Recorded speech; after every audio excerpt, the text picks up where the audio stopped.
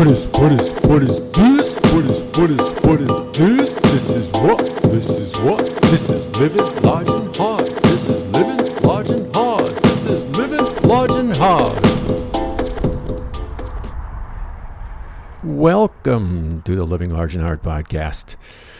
As you can hear from the traffic rumbling underneath, we're here at the skybox high above Highway 309. Route 309. Yeah, whatever the fuck you want to call it. In Allentown, PA. This is an acid lunch. A little story about when I was working at Domino's Pizza. We had to go to a meeting in Ann Arbor at World Headquarters. And we worked in Lansing. And the thing that was ridiculous about that is the meeting was, I think, like 10 in the morning. And we would close. And at 1 o'clock, and then have to do paperwork and all that kind of shit. And then we'd have to go and drive the 45 minutes to Ann Arbor and sit to this boring-ass meeting. What we would normally do, because we worked till 1 or 2 in the morning, we would go to somebody's house after we closed up. Or sometimes, there's a while there, we'd go to Paul Revere's, a bar. Used to have a Minerbird when I was a kid, because my dad took me there. He took me to a lot of bars when I was a kid. Gee, that worked out well, since I ended up being an alcoholic. So yeah, sometimes we would go to Paul Revere's, and they had a Jiffy Pop, an automated Jiffy Pop popper machine. And what they would do is they'd clamp the Jiffy Pop in, and it had a heating element, and it would shake the thing until it went. It was just, I'd only seen that one ever in my life. And if we did go to Paul Revere, what we'd do is walk through the hedge and go to the Denny's next door afterwards. This was before Denny's got busted for their racist policies. And I haven't been back since I found that out. But anyway, so that's what we'd usually do. And then we'd usually go to somebody's house. And we would continue drinking and doing other things until it was morning. And then we would close the blinds and we'd turn cartoons on. And because we were, sleeping and working on the opposite side of the world. So anyway, this was a big pain in the ass, having to go to these meetings. So the cast and crew here is Doof Mom, Dr. Hug, Showboat was in on this, and someone else who didn't have a cool nickname, so why bother? And Doof Mom had the idea, and we all agreed, it was a great idea, that we would take a half a head of acid. When we were starting to get a little run down, we'd take half a head of acid at lunch. So we head out for lunch. And I have to apologize if I'm making more disgusting noises than usual while I'm talking, because I'm fighting a killer sinus infection. So anyway, we go out there and get in the car, busting up the acid to make half hits, and that didn't go well. It became crumbled acid. And we just decided, what the fuck? We'll just take a whole hit, because how's that a bad thing to be at a business meeting at World Headquarters and doing a hit of acid? So we do that. We drive over. We go to lunch, and right on schedule, the acid kicks in, and we're sitting. And we have business attire on as well, so. We're sitting there, and the table that we're sitting at, eating lunch, I notice, is really sloping from my left to the right. And I'm to the point where I'm surprised anything's staying on it. I mean, I know it's because I'm tripping. So I point out that the table is sloping, and then we all start giggling, because then everyone else notices too, even though it's not. And there was French fries in a basket, and they most certainly looked like a tangle of gray worms, big fat gray worms. So that caused more hilarity. And at this point, yeah, people are looking. And also there was a salad with cum dressing. That may not have been the acid. No, it was the acid. So I believe that was Showboat's salad, and there was much chiding of Showboat whether he was going to eat his cum-covered salad. His cum-covered salad.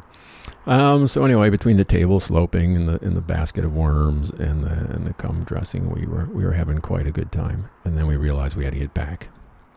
So I was driving Doof Mom's 2002 BMW, not the year, but the model, and got ready to pull out. I remember I had to make a left turn, and since I was tripping, it just never seemed like making the turn out of that somewhat busy, across that somewhat busy street was going to work out. So we sat there quite a while. People are, in the car, they're going, go, go, go. So finally I just threw caution to the wind in fear and just, slammed on it and headed back to World Headquarters. So we got back to World Headquarters, pulled in. Nothing was really happening there, acid-wise. And I just didn't want to go back in and sit because there's no point. So I'm leaning up against the wall, trying to just chill out, keep my wits about me. And the owner of Domino's, he really, at that point, he doesn't have a company anymore, but he loved spending lots of money. So he had a private chopper. He also owned the Detroit Tigers. He also bought a tall ship. He also bought half an island in Lake Superior in Michigan. He also had a yacht on top of the tall ship. And he bought a taxi cab company across from Tiger Stadium, because then he would have a place to land his helicopter when he choppered in to watch the games. And there was one game when I was a supervisor that I was way above goal. So all of us that were way above goal got to go to a Tigers game and sit in the owner's box. And that was fucking cool. Guy with a gun and a shoulder holster asking me if I'd like another Heineken while I'm sitting in a big leather chair, right up at the window there. And then Tiger Stadium, the old Tiger Stadium, the owner's box was right above home plate. I mean, it was great. It was one of only two. I'm not a baseball fan, but for some reason I've been to quite a few games. One of only two foul balls that I could have caught if circumstances were different. The other one was also at Tiger Stadium, and it was another game on the house because I worked at Domino's. And this ball's coming, and I can see it. And I'm like, holy fuck. I'm going to get this thing and keep my eye on it. I'm going to, soften the hands so I don't bobble it like most people bobble it, especially when they try to one-hand it. So I had both hands ready. I was ready to catch it, pull it in. If it did bounce off, it's going to hit my chest, go down. And then it's almost there, and the guy in front of me stands up while he's eating a hot dog, takes his hat off, and while he's chewing, snags the fucking ball right out from in front of me. So that was the first one that I didn't get. I never got one. Never got a foul ball. So the one in the owner's box was a foul, and it came screaming back. You could actually see that the ball was oblate. It was spinning so fucking fast that it wasn't even round anymore. And it came right up to where I was. Unfortunately, I was sitting in the box behind glass. So I just put my hand up against the glass, and it smacked the glass and left an imprint of the laces, and then fell back to earth. And I was brokenhearted. No, I didn't give a fuck. Anyway, so the owner of Domino's, like I said, he liked this. He has a huge car collection, all this bullshit. And this is before they built the new World Headquarters, which was a big money pit as well.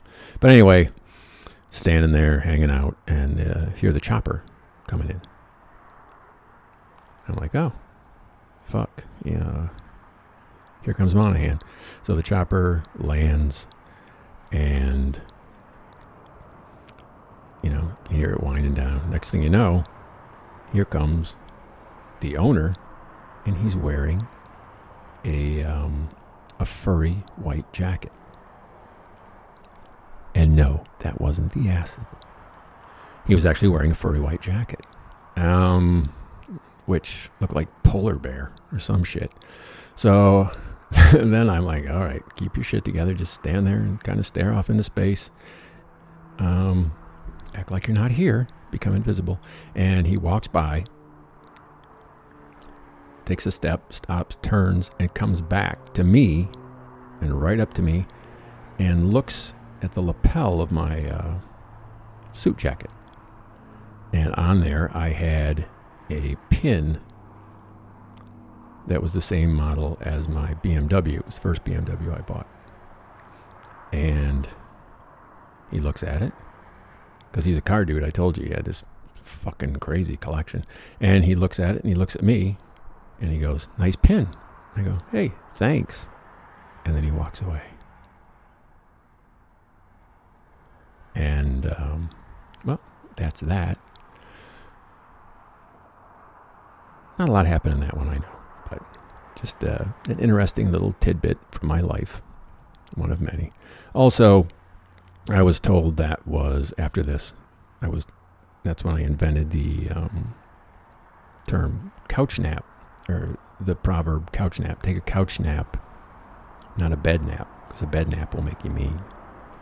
Because if you get too comfortable, you kind of don't nap, you kind of fall asleep, and then when you get up, you're kind of pissy, you know what I mean?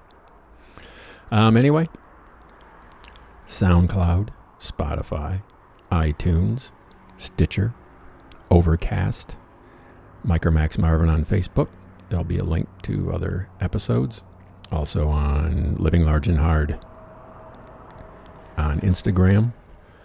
And as always, also feedback. Just give me some fucking feedback. If you across any platform, I always appreciate it. And if you know anybody who would like this kind of thing, please send them a direct link in some type of messaging, because that's about the only way that's going to happen. That they're actually going to listen to it. And as always, as I said previously, due to the traffic you hear underneath me, because I'm high above 309, here in Allentown, Pennsylvania, at the Skybox, as we head on out.